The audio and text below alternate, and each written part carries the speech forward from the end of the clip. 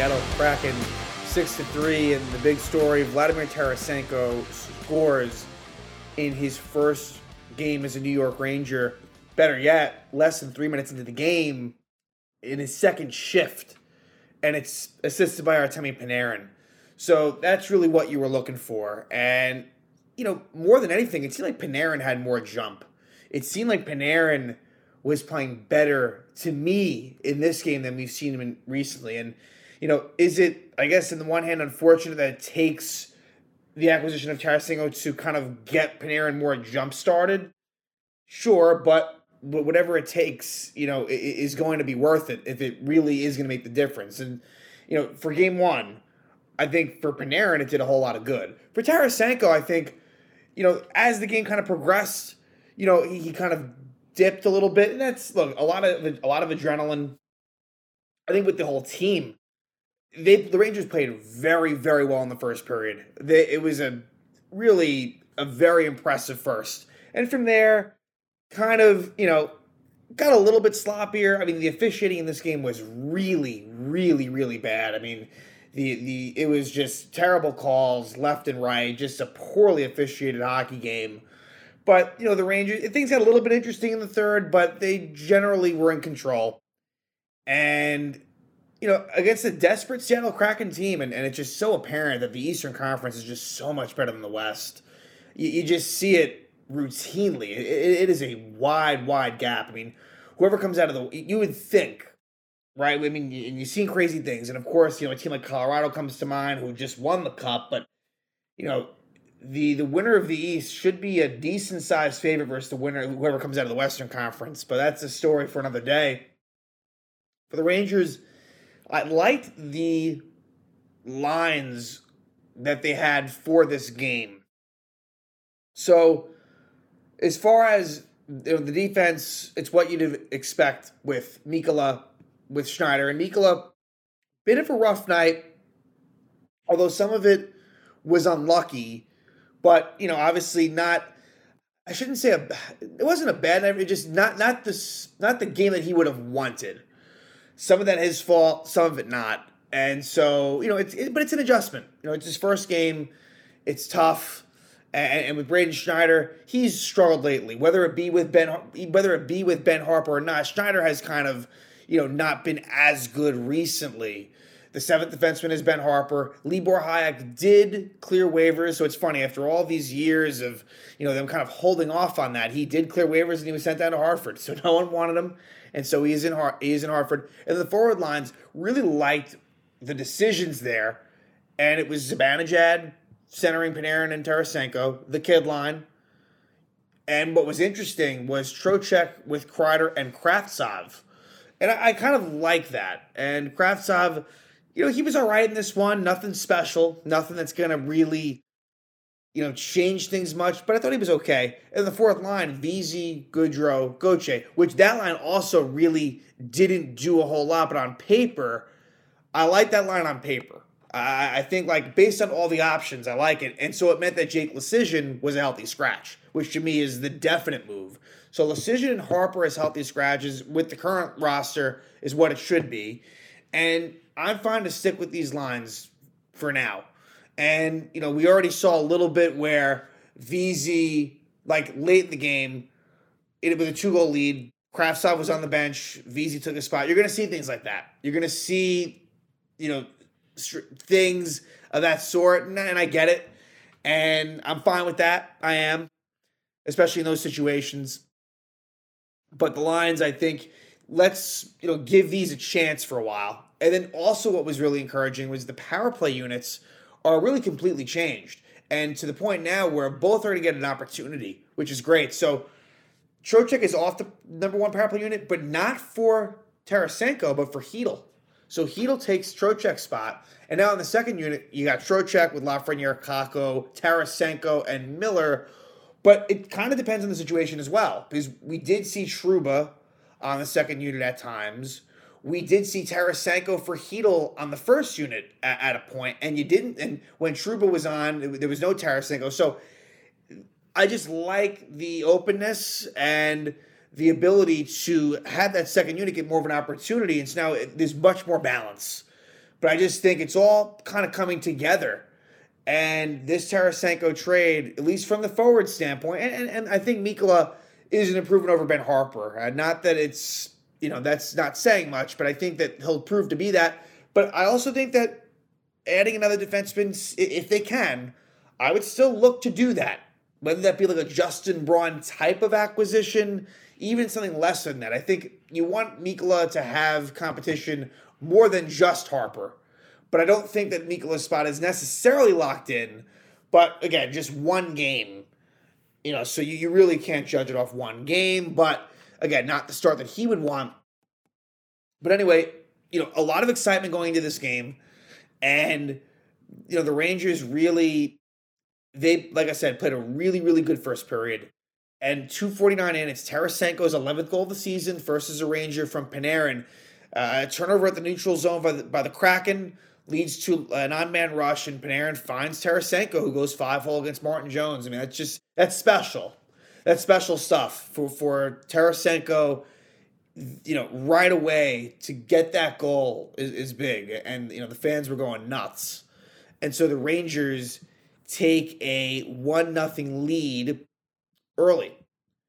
Then the Rangers score again, and it is Kaapo Kakko scoring his 10th goal of the season. I thought he was really good tonight, as well as Hélène Lafrenière. But it's good to see Kakko score. He hadn't scored in, 15, 16 games, a goal, that is. And so it's Kakko from Hélène Lafrenière. Rangers take a 2-0 lead, 5:01 into the first period. Then the Rangers take a 3-0 lead as Vinny Trocheck scores a greasy goal, and that's all three lines scoring with the Trocheck goal. Trocheck's 15th goal of the season from Kreider and Lindgren at 14:29. So the Rangers up 3-0 early, and it was really you were feeling very good about things. After that first period, from then on it wasn't quite as sharp, but the good stuff continues as Jaden Schwartz is called for an illegal check to the head at 19:14, where he hits Lindgren. They call that. And in the second period, that second unit kind of gets a fortunate goal, and it's Jacob Trouba. It's Jacob Trouba's first power play goal in a long time, I believe. Trouba's 4th goal of the season from Trocheck and Kakko, so 2 points for Trocheck and Kakko. And it was a goal where Trouba, it was kind of towards the side of the net, throws a soft backhander towards the net, goes off the defenseman and in. So a fortunate bounce, a lucky goal, but the Rangers take a 4-0 lead at that point. Then you get a goal by Seattle on a bad line change. A bad line change where the Zibanejad line leaves the ice. And I guess that was, it wasn't great, but it was okay. But I think the fact that Keandre Miller left as well kind of left Trouba alone. And the kid line was coming on. It kind of left Trouba alone. I believe Schneider was setting on the ice. But a bad change leads to Oliver Bjorkstrand scoring on a breakaway. Or I guess a mini breakaway. And it's his 10th goal of the season from Tolvanen. Nice pass by Tolvanen. And just like that, it's back to a 3-goal game. 4-1 Rangers at that point. So a bad line change. You can't have that. But, there was no scoring for the rest of the period. But there was a couple of penalties. Artemi Panarin, they call it interference. And he was standing up for Tarasenko. I forget, was it Borgen? I forget who it was that sort of hit Tarasenko, but Panarin was not happy about it. He went after him. So, it wasn't smart, but it didn't bother me. Tarasenko's new to the team. It's his buddy. He's, defending him. I'm all right with it. And the Rangers do kill it off to make things better. Then Mikkola takes the first of 3 penalties. And it was funny. I think the stat was another former St. Louis Blues defenseman, Christian Backman, was the last Ranger, or maybe only Ranger, but let's just say last for sure, in his debut to pick up 3 penalties. And the Christian Backman experience was not a very good one in 2008. So Mikkola, it's a high-sticking penalty. This one, it was a penalty, but it was a bit of a fluky one where the play was kind of over and Mikkola was kind of lazy with the stick, and he high-sticked Daniel Sprong.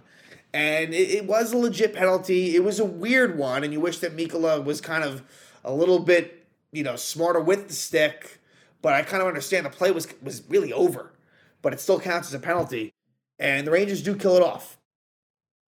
So the Rangers keep that 4-1 lead, and then Jordan Eberle high six K'Andre Miller at 2:09 of the third. And that leads to another power play goal for Mika Zibanejad. Zibanejad, it's his 26th goal of the season, his 15th power play goal from Kreider. And really, Kreider made the play. Really nice pass by Kreider. Similar to a goal we saw against Calgary, where Kreider found Zibanejad wide open on a nice pass, and Fox gets the other assist. So the Rangers take a 5-1 lead with that power play goal. So the first unit scores on that one. And then Mikkola takes another penalty, this one at 4:28, and this was legitimately hooking, right? So what he did was legitimately a penalty. However, the play was offside. They didn't call that, though. So it should have never happened. However, what he did was hooking. But again, he got beaten where he really didn't deserve to get beaten because it was, in fact, offside. And on this power play, they scored. Jared McCann on a slap shot from far out. Shesterkin was screened, and it's McCann's 24th goal of the season from Dunn and Bjorkstrand. And so now it's 5-2. And then right after that, Seattle scores again. And this is a breakaway for Brandon Tanev. So Tanev finds himself all alone. And this was one... No, I guess it wasn't a breakaway. He beats Braden Schneider. He beats Braden Schneider to the outside and ends up all alone on Shesterkin and goes 5-hole and scores. So it's Tanev's 10th goal of the season, and the assists go to Donato and Dunn. And so, yeah, not great right there. And that's, things, if that one offside doesn't happen, good chance it's still 5-1, but it's kind of a domino effect. You get the hooking penalty, power play goal, and boom, they score right after, 5-3. And, again, for Braden Schneider, he's going to have to get used to playing with Mikkola, so that's going to be a work in progress. Like, absolutely, it will be. Then, the Rangers, Mikkola takes another penalty at 8:20, and it's a delay of game penalty. And look, it deflected off of, I believe it was Matty Beniers, it deflected off of a Seattle stick. But they called delay game. Again, really, really horrendous officiating. So, look, he didn't deserve that penalty, but the Rangers do a nice job. They killed that one off. And then at 15:23, and I didn't really love this call either, Jared McCann is called for hooking Alexis Lafreniere, I guess. Kind of felt like a makeup call. But then after that, it becomes a 4-on-4 because Adam Fox is called for a tripping penalty at 16:12. And that one, I felt like, was you don't normally see that one called. Really odd stuff. Long story short, the Rangers, it's technically a shorthanded goal as the McCann penalty had expired and the Fox penalty was still ongoing. And it's Ryan Lindgren's first goal of the season. It's an empty net goal, unassisted. The Rangers take a 6-3 lead. They win by that 6-3 score. And, it's nice. Shesterkin was in that tonight. He wasn't great. Igor, and it's funny, Igor at home this year has not been all that good as compared to the road. He's been excellent on the road, really, really good on the road. At home, kind of, all right. The win-loss record, I'm sure, is pretty damn good, but, not nearly as good as on the road. I'm sure it's nothing more than just a coincidence.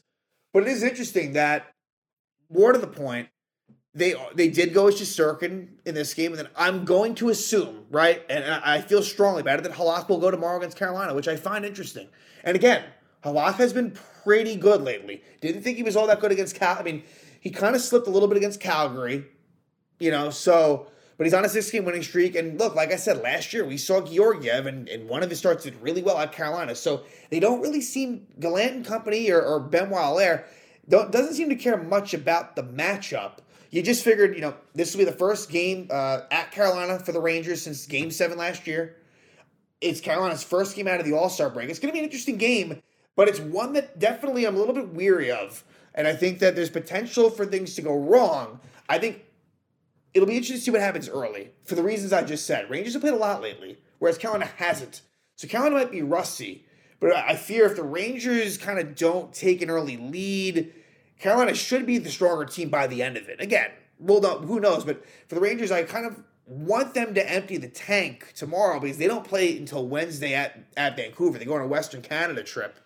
So I think the Rangers might have had an eye towards the Carolina game. I don't know whether that was it may not have even been the case, but it's something to think about. But they really weren't even able to do so because the officiating was so bad that the Rangers kind of had to dial it back in the third. But anyway, Rangers had beat Carolina at home in early January, a little over a month ago. I will be interested to see how this game goes. Rangers at Carolina, start of a road trip. However, in reality, I'm sure they'll go back. I guess anything's possible. I would assume they're going to go back home after the Carolina trip. Maybe they go straight to Western Canada. We'll see. Either way, it does technically start a road trip. So they'll be away from the Garden, and Tarasenko and Mikkola will be able to sort of acclimate himself a lot more with his teammates. But really the story in this one, Vlad Tarasenko, first game as a Ranger, scores right away. And, it's the start you're hoping for. And if Tarasenko can, be any bit of what he's been in his career with the St. Louis Blues, obviously this year, hasn't been quite the numbers that we've seen in recent years, but still pretty good. If he can be like that, that's really going to help the Rangers quite a bit. And, you can tell the team was excited tonight. And hopefully this is just the beginning of, what could be, a really special run. The Rangers are now 30-14-8. They're 19-4-3 in the last 26 games. Again, before they head to Carolina, they win at the Garden. They beat the Seattle Kraken in Tarasenko's debut. They win 6-3.